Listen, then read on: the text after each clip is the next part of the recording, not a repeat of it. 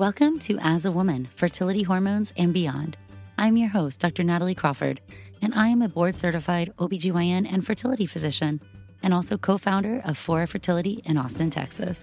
Each week on this podcast, I discuss health and fertility and how they relate to your true self. Become a part of the community of collaboration that amplifies others as a woman. I hope you enjoy the episode. Hello and welcome back to the As a Woman podcast. Today I want to talk about uterine birth defects and specifically a uterine septum. Uterine birth defects are a really interesting thing. I will say they're one of the things that have always fascinated me about reproductive medicine, and so often they never present themselves or there are no warning signs until you reach infertility or you're getting an evaluation in this context. So it is something that is very surprising to people when they find out they may have something wrong with their uterus, a birth defect of their uterus that they had no idea about. Before we dive into the specifics about the different types of uterine birth defects, a uterine septum, the procedure to fix it, and things to think about, I do want to talk about this week's fertility in the news. So this week, Paris Hilton came out and told us that she recently welcomed a baby with a gestational carrier or a surrogate. So I know in these fertility in the news segments, I'll often talk about celebrities and their own journeys. And I just want to say, number one, thank you to anybody who is a public figure who talks about their own fertility struggles.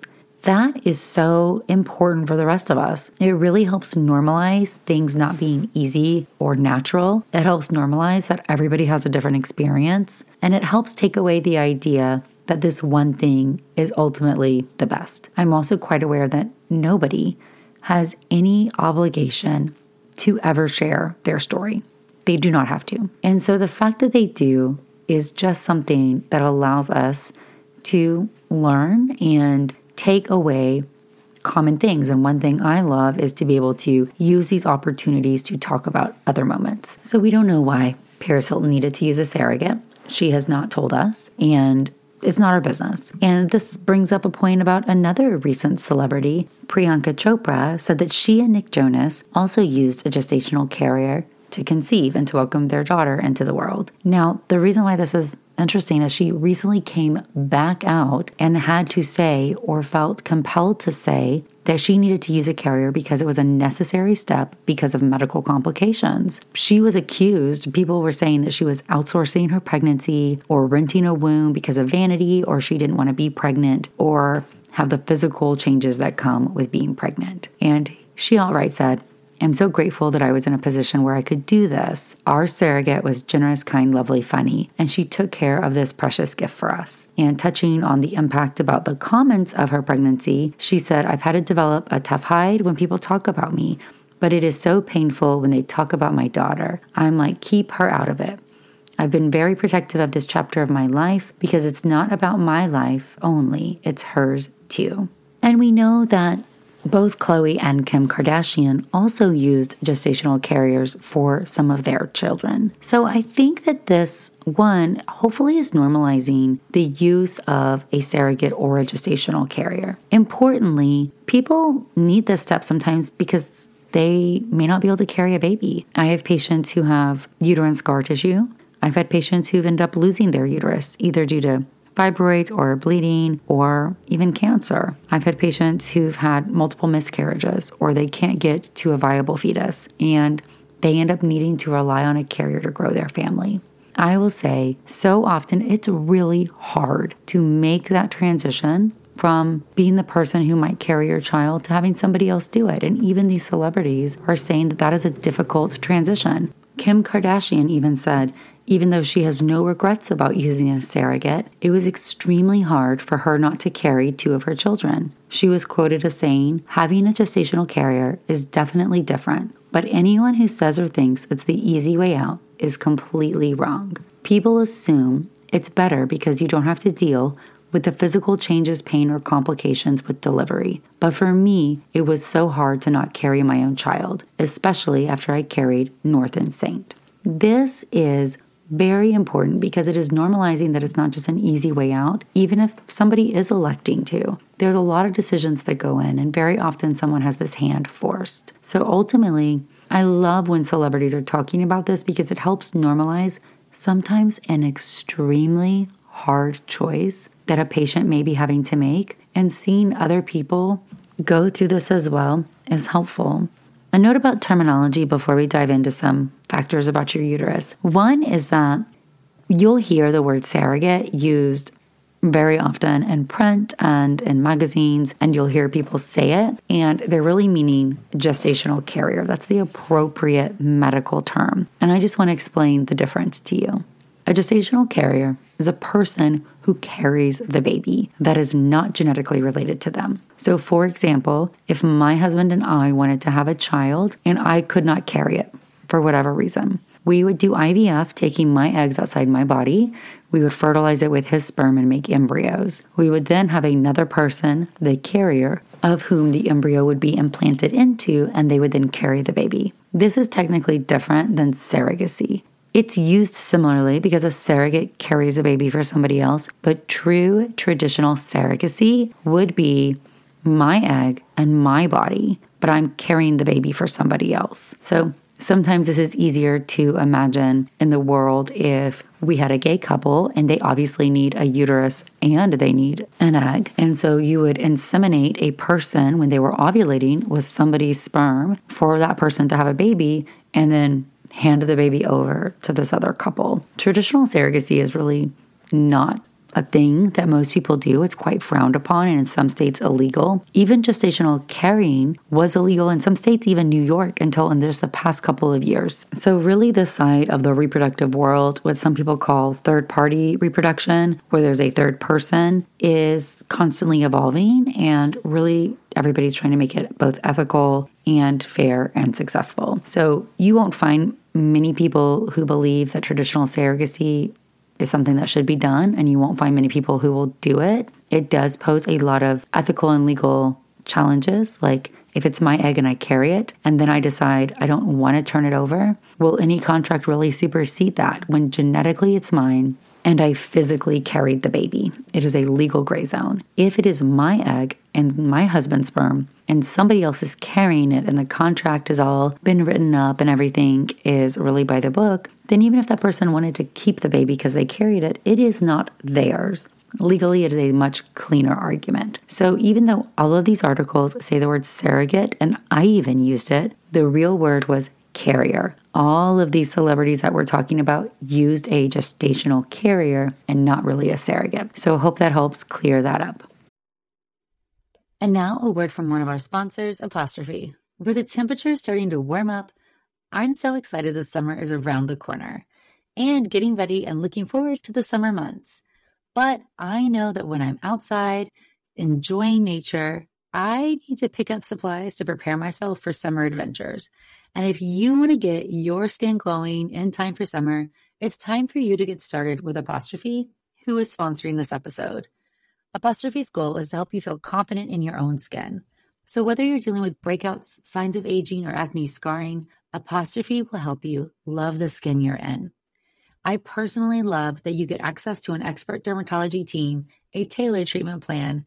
It's simple to sign up for your first visit, and there is no in-person appointment or trip to the pharmacy needed.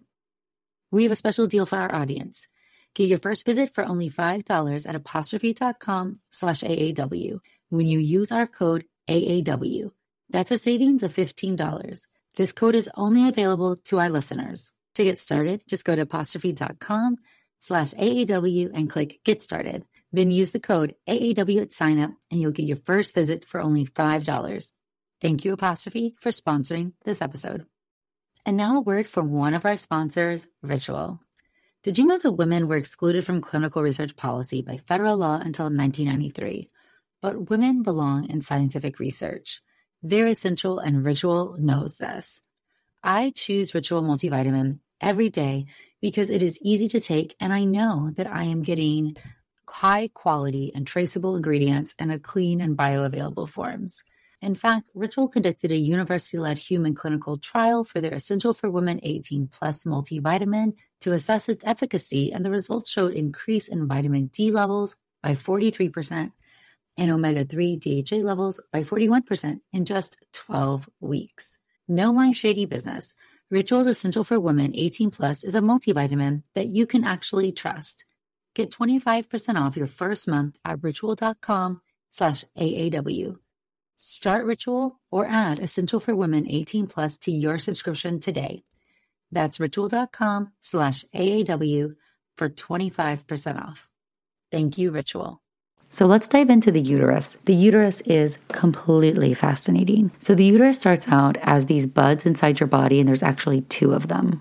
The uterus is what we know as the Mullerian system, and that's because of the origin of the tissue. And so you will hear us say Mullerian anomalies anytime we are referencing birth defects of the uterus. Now, these two little buds of tissue start out almost like little balls, and they elongate as you're inside your mother's womb. This tissue becomes the top 1/3 of the vagina, the cervix, the entire uterus, and the fallopian tube. Important to understand that embryologically, the tissues that become the ovaries and the tissue that is the lower 2/3 of the vagina are separate than this Mullerian structure. So again, upper 1/3 of the vagina, cervix, uterus, tubes. So this can defunct in many different places. But if we talk about normal, what happens is these two little buds elongate. So they grow. They then fuse together. And then the midline portion, which would connect these two separate structures, reabsorbs, forming the top of the vaginal canal, the cervix with a central opening, the uterus connected with one opening on the inside, and then two independent fallopian tube structures. Now, if this area doesn't then connect to the lower 2/3 of the vagina, you get what is known as a transverse vaginal septum. Transverse meaning it's going horizontally.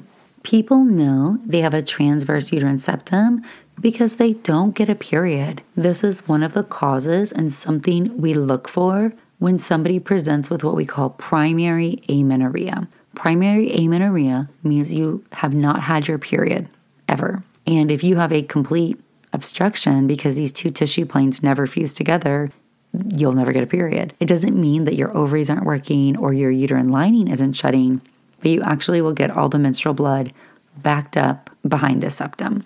There's a variety of presentations, but the truth is these are usually diagnosed well before people come to me now. So that's one aspect on this realm of abnormalities that can sometimes happen. When it comes to actual abnormalities of the uterus, you can have it so many different types. So if neither bud forms, and that can happen, you can have complete failure of your uterus to develop. And this is called Mullerian agenesis, so no Mullerian structures. And it's also known as Meyer-Rokitansky-Kuster-Hauser MRKH. And this is interesting because similarly, people who have MRKH present with no period. They do have a vagina that's shortened, but that lower 2/3 formed normally. So externally, everything is normal and everything formed just like it should, but suddenly they never got a period. Similarly, they have ovaries because they're a different tissue type, so breast development and hormonal changes happen as per the norm, but just there is no period. And then on evaluation, they are found to have no uterus. So people who have MRKH, if they ever want to carry or have a child, if they want to have a child, they usually need to have a carrier. If they want to carry a child, these are the types of people who right now have been in studies receiving uterine transplants. So transplanting a uterus from somebody into somebody who was not born with one in order to allow them to have a child. And that has been done. So that is the most severe form of these Mullerian abnormalities, as a complete failure of development. And then you have a variety of different ones. So you can have just one side form, and that's called a unicornuate, like a one-sided uterus. You can have two completely independent uterine structures, like they never join together. So this means that you end up usually having a normal lower vagina, but then you have a vertical septum at the top of it, what we call a longitudinal septum. You then have your cervix is actually divided into two different pieces, and then you have a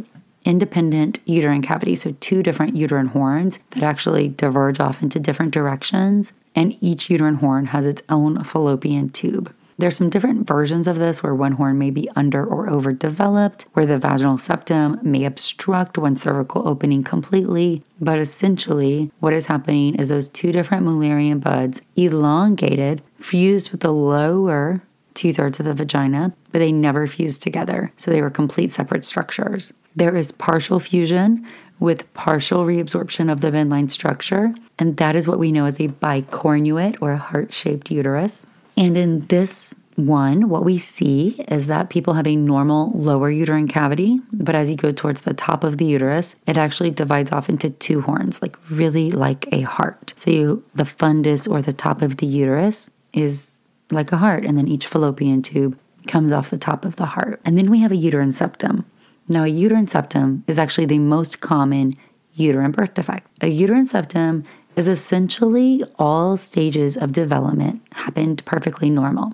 So your Mullerian ducts elongated, they fuse together, they fuse with the lower 2/3 of the vagina, and then that septum started to reabsorb, but it failed. You can have failure at any point. So you can have complete failure where essentially you have a septum completely through your entire uterus, or you might have partial failure of reabsorption, which is much more common. The septum might extend 2/3, 1/2, 1/3 of the way into your uterus. Because the uterus did completely fuse together, it's not necessarily heart-shaped on the outside, even though it might be heart-shaped on the inside. So the outer portion fused. If you had surgery and someone went and took your appendix out and they were looking with a camera, just at the outside of your uterus, they would have no idea you had a uterine birth defect. Whereas in all the other ones, they would come out of there saying, something's wrong with this person's uterus. It's heart-shaped, or there's two different uteruses, or I only see one tube-like uterus. So all of the other abnormalities would reveal themselves externally on laparoscopy, except a uterine septum. So the outside of the uterus looks completely normal. Similarly, for a uterine septum, even on vaginal ultrasound, you do not always capture that there is a uterine septum. And that is because the uterus is a potential space unless there's something inside of it, like a pregnancy or water or dye. So if you're just looking vaginally, you might not notice a septum. I will say if you're looking at the uterus at the right time of the cycle, specifically when the lining is nice and thick, you very often can see a septum on vaginal ultrasound, but sometimes it looks normal. And that's not the case for bicornuate and didelphys and unicornuate. Usually those also can be caught on just vaginal ultrasound because the entire structure of the uterus looks abnormal. All right, well, let's talk about a uterine septum just a little bit more. So a uterine septum, as I said, is the most common type of uterine abnormality in the general population. And this is a little bit hard because not everybody goes and gets an ultrasound of their uterus to know if they have a septum. It appears that the prevalence of having a uterine septum is going to be about 2% of the overall population. However, when you look at the population of people who are reproductive age and who have infertility, it appears that the incidence is even higher, up to 20% or more of patients who seek care for infertility. Now, if you have endometriosis or pelvic pain, it does appear that the incidence is even higher, up to 30 to 40%. We've long known that Mullerian anomalies are associated with an increased prevalence of endometriosis. Of course, endometriosis is a very complex disease. I have content on that if you want to learn more about it. But the take-home message is that endo is when your body has a reaction to endometrial-like tissue that is outside the uterus. We do think that in patients with Mullerian anomalies, the reason why we see a higher incidence of endometriosis is because since the uterus is abnormally shaped, there is higher backflow or dysfunction of menstrual bleeding. And if we just think about the uterus in its normal shape, those contractions are allowing us to have menstrual blood shed primarily through the vagina. And if there are adhesive bands or areas that are avascular or the uterus is just misshapen, it might contract abnormally, therefore predispose blood or menstrual products to go through the fallopian tubes and cause what we know as retrograde menstruation, which is not the sole cause of endometriosis, but definitely something we think contributes. And the higher incidence of endo in patients who do have uterine septums does support this idea. So overall, uterine septums are diagnosed higher in a patient population with infertility. I want you to think about the septum being an avascular piece of tissue because it was that connecting band. So it does not have the same blood supply that the rest of the uterus does. And this can cause problems. Primarily, it can cause miscarriage. And this is really easy to visualize because if a pregnancy is entering into the uterus, it is coming in through the fallopian tubes. Remember that egg and sperm meet in the fallopian tube, and that is where fertilization takes place. That embryo then grows and develops in the fallopian tube and enters that uterine cavity 5 to 6 days later, where it is looking for somewhere to implant. And now a word from one of our sponsors, Quince. The weather's getting warmer, so it's time to say goodbye to jackets and sweaters and hello to shorts and tees. I wanted to update my wardrobe for the long haul without spending a fortune, and luckily I found Quince. Now I've got a lineup of timeless pieces that keep me looking effortlessly chic year after year. The best part is that Quince items are priced 50 to 80% less than similar brands, but Quince partners directly with top factories, cutting out the cost of the middleman, passing the saving to us, and only working with factories that use safe, ethical, and responsible manufacturing practices. I personally cannot wait to wear my cute tan linen set this summer. So it's your turn to get warm weather ready with Quince. Go to quince.com/AAW for free shipping on your order and 365-day returns. That's QUINCE.com/AAW to get free shipping and 365-day returns. Quince.com/AAW. Thank you, Quince.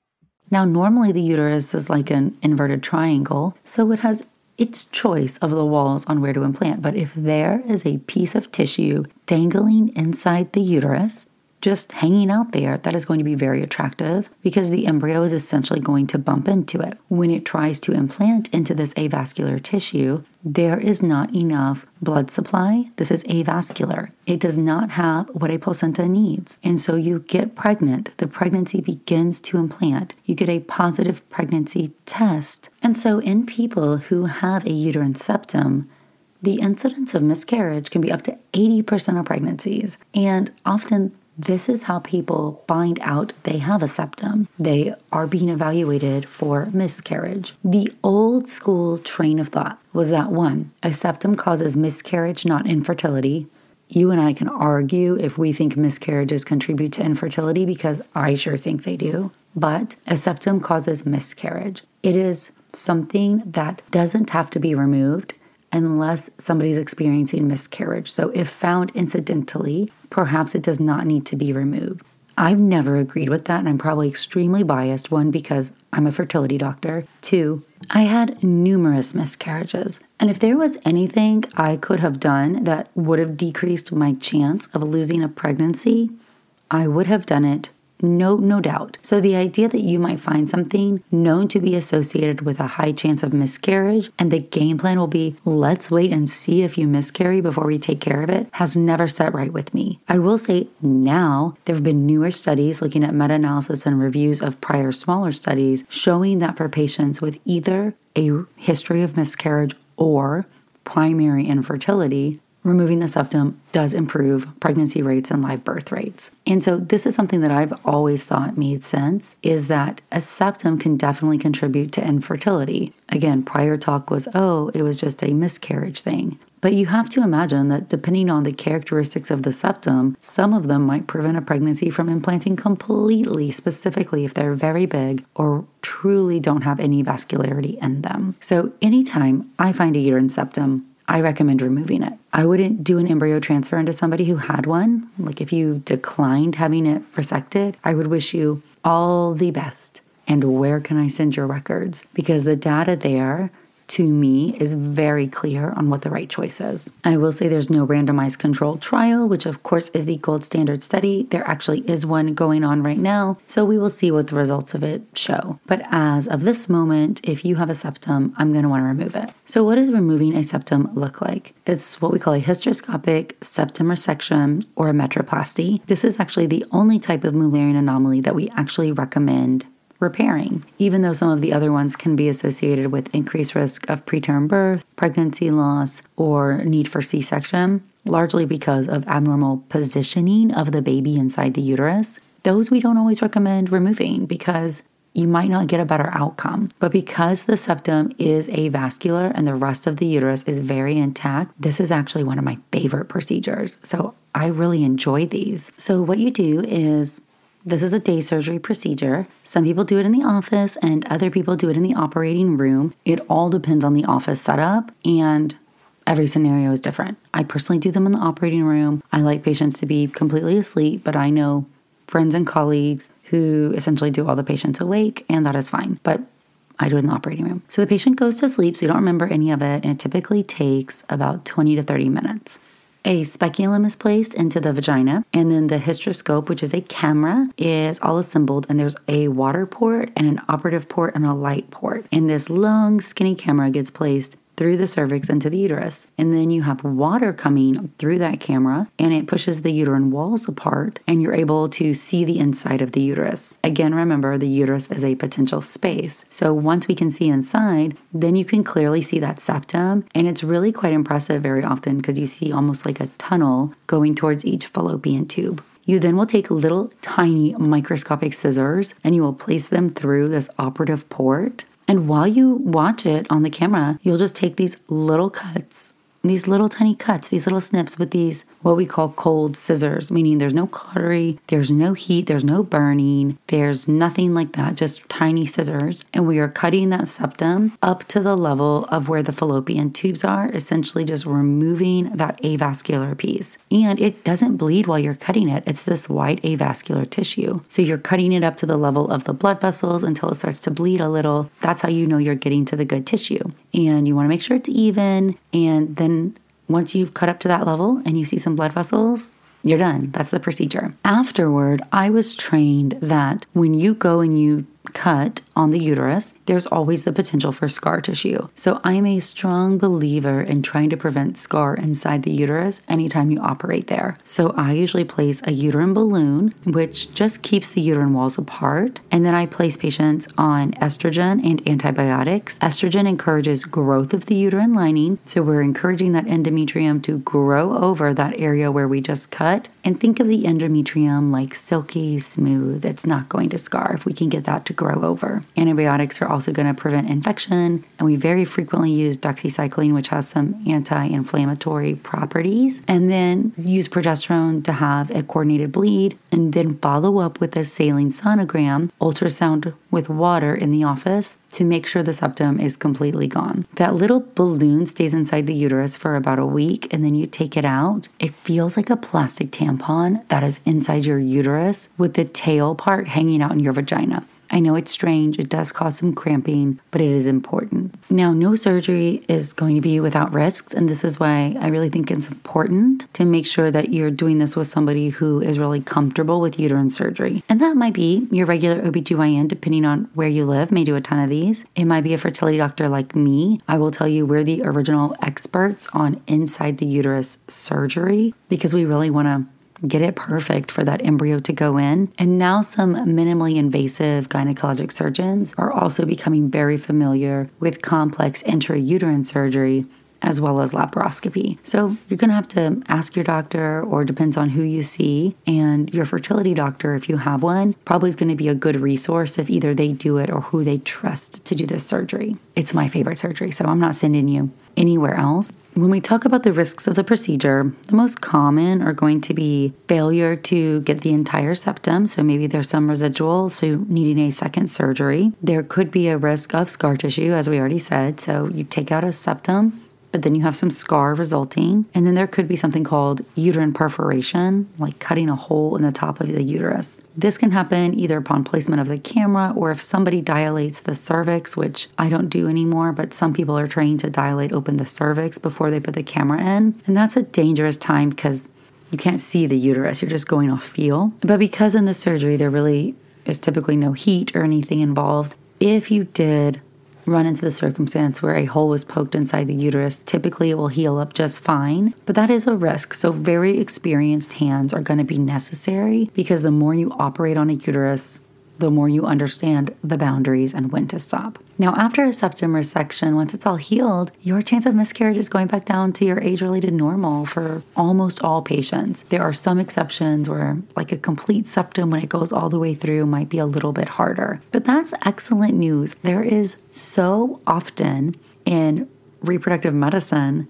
very little we can do, right? You didn't cause your infertility, or sometimes there's nothing I can do to fix the problem. So to have something where I can say this is the problem and there is something to fix it and it's going to improve your outcome, that's fantastic, and I love that. So these are really rewarding all the way around because you see a visible difference and you see a clinical outcome difference. And so this is another reason why it's so important to have an evaluation of your uterus before you do an embryo transfer. And I know that sounds so crazy, like you might say, obviously, I want to get my uterus evaluated, but I am telling you, there are people practicing IVF, fertility doctors, who don't do that. They do not evaluate the inside of the uterus before they put an embryo inside. It boggles my mind. But to me, if we know septums occur in a higher incidence with people with infertility, pregnancy loss, and endometriosis, every single person in my patient population needs to be evaluated. And when you've spent the money, time, physical, emotional energy going through IVF, man, we got to do everything possible to give you the highest chance of success with that embryo. And last thing before I answer some questions is that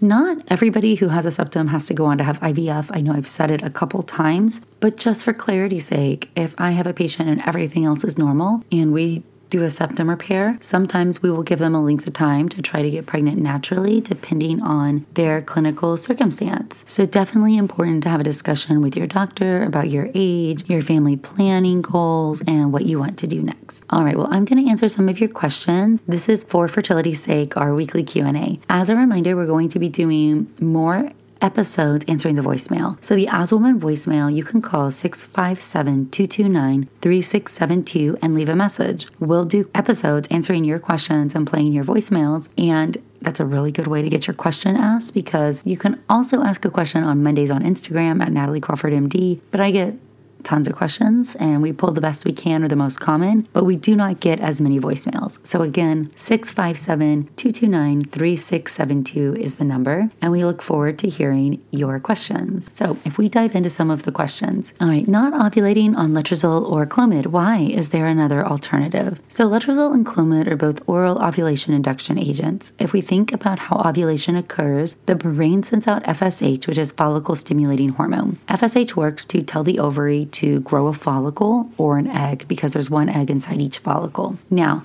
FSH is the hormone made from the pituitary gland. And so letrozole and Clomid both work to tell the brain to send out more FSH. Clomid binds to estrogen receptors on the brain, and estrogen is the signal that tells the brain to release FSH when it's low. So if Clomid fills up the estrogen receptors, the brain thinks there is no estrogen and it sends out more FSH. Letrozole works similarly, but it decreases estrogen in the bloodstream. So to both of these, the pituitary gland must work to send out FSH. So one common reason for not responding is inappropriate use in patients who are not ovulating because they actually have functional hypothalamic amenorrhea, meaning their brain, their hypothalamus, and their pituitary gland are not making hormones appropriately. This is due to weight loss, caloric restriction, stress, eating disorders, overexercise, chronic disease, or more. So in FHA, you have to actually give somebody FSH to get them to ovulate. Another and more common reason is refractory PCOS. If we think about PCOS, we're telling the brain to send out FSH, but it's not a strong enough signal with either of these medications to get the ovary to respond, because there's so many follicles that this FSH then gets diluted, is the easiest way to think about it. You can also try to give FSH in this circumstance. Of course, FSH is what we give with IVF, and sometimes it's not safe to do it for ovulation induction because it has a potential to get so many eggs recruited, not just the one you are trying to get with ovulation induction. So it's really going to depend on your circumstance. So you might hear that refractory to oral ovulation induction agents like Clomid and letrozole, your next option might be to move on to IVF. All right, does DOR, which is diminished ovarian reserve, always end up using donated eggs? No hope for IVF with your own eggs? Absolutely not. I this one's going to get me all fired up because I actually see patients probably every week who have low ovarian reserves. They don't have many eggs, who are essentially paternalistically told that they have no options to get pregnant with their own eggs and that they need to go on to use donor eggs. And we've gotten a lot of them pregnant. It is not an easy road, so I'm not going to act like it's rainbows and unicorns, but having low ovarian reserve means you have fewer eggs. It does not reflect the quality of the eggs. So one, if you're young with low ovarian reserve, absolutely still an option, really almost no matter how low your AMH is. As you get older and you have a lower percentage that's genetically normal, it doesn't mean that it's not an option, especially if there's some other reason. If you have tubal factor or male factor, you might need IVF. You just might need more cycles in order to find the embryo that is genetically normal. And so that is something to really carefully talk to your team about. But if you do not feel ready for donor egg, do not let somebody push you in it. Somebody might not be wrong, and I will tell patients this.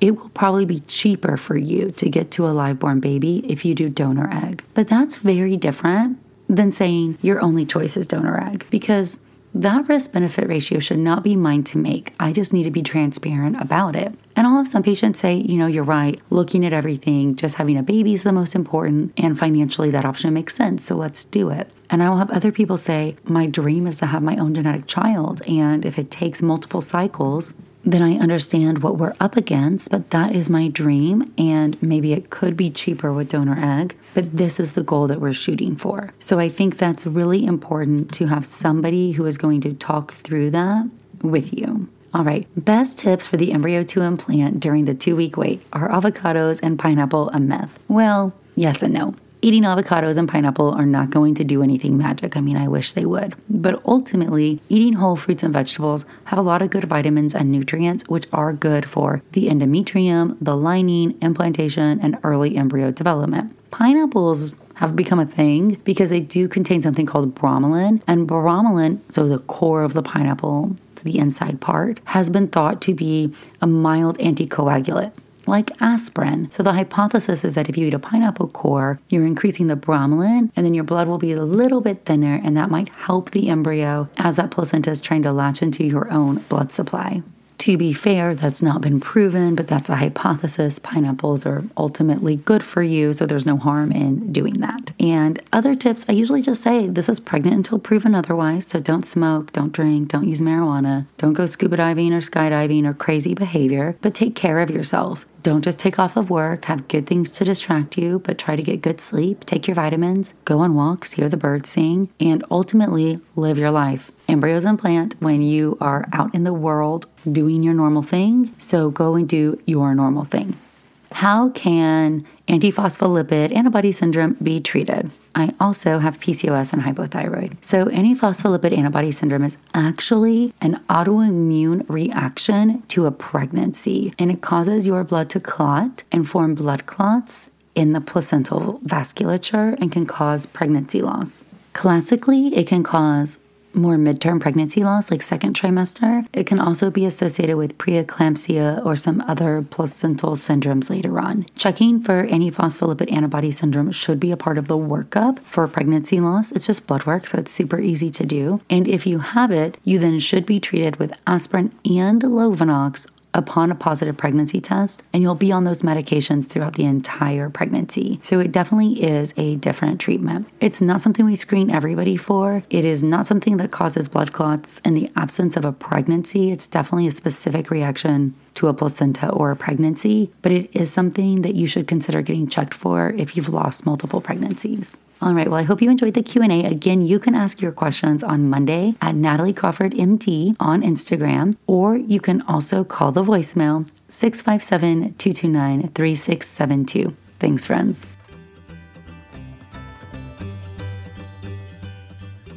Thank you all for listening to As a Woman. It would mean so much if you could rate, review, and follow the podcast to be notified of new episodes every Sunday. I hope you learned something new, and I hope you share it with someone in your life.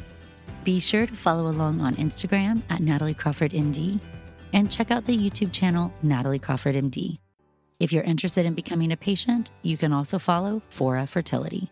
I'm so thrilled to have you here, part of the community that amplifies others as a woman.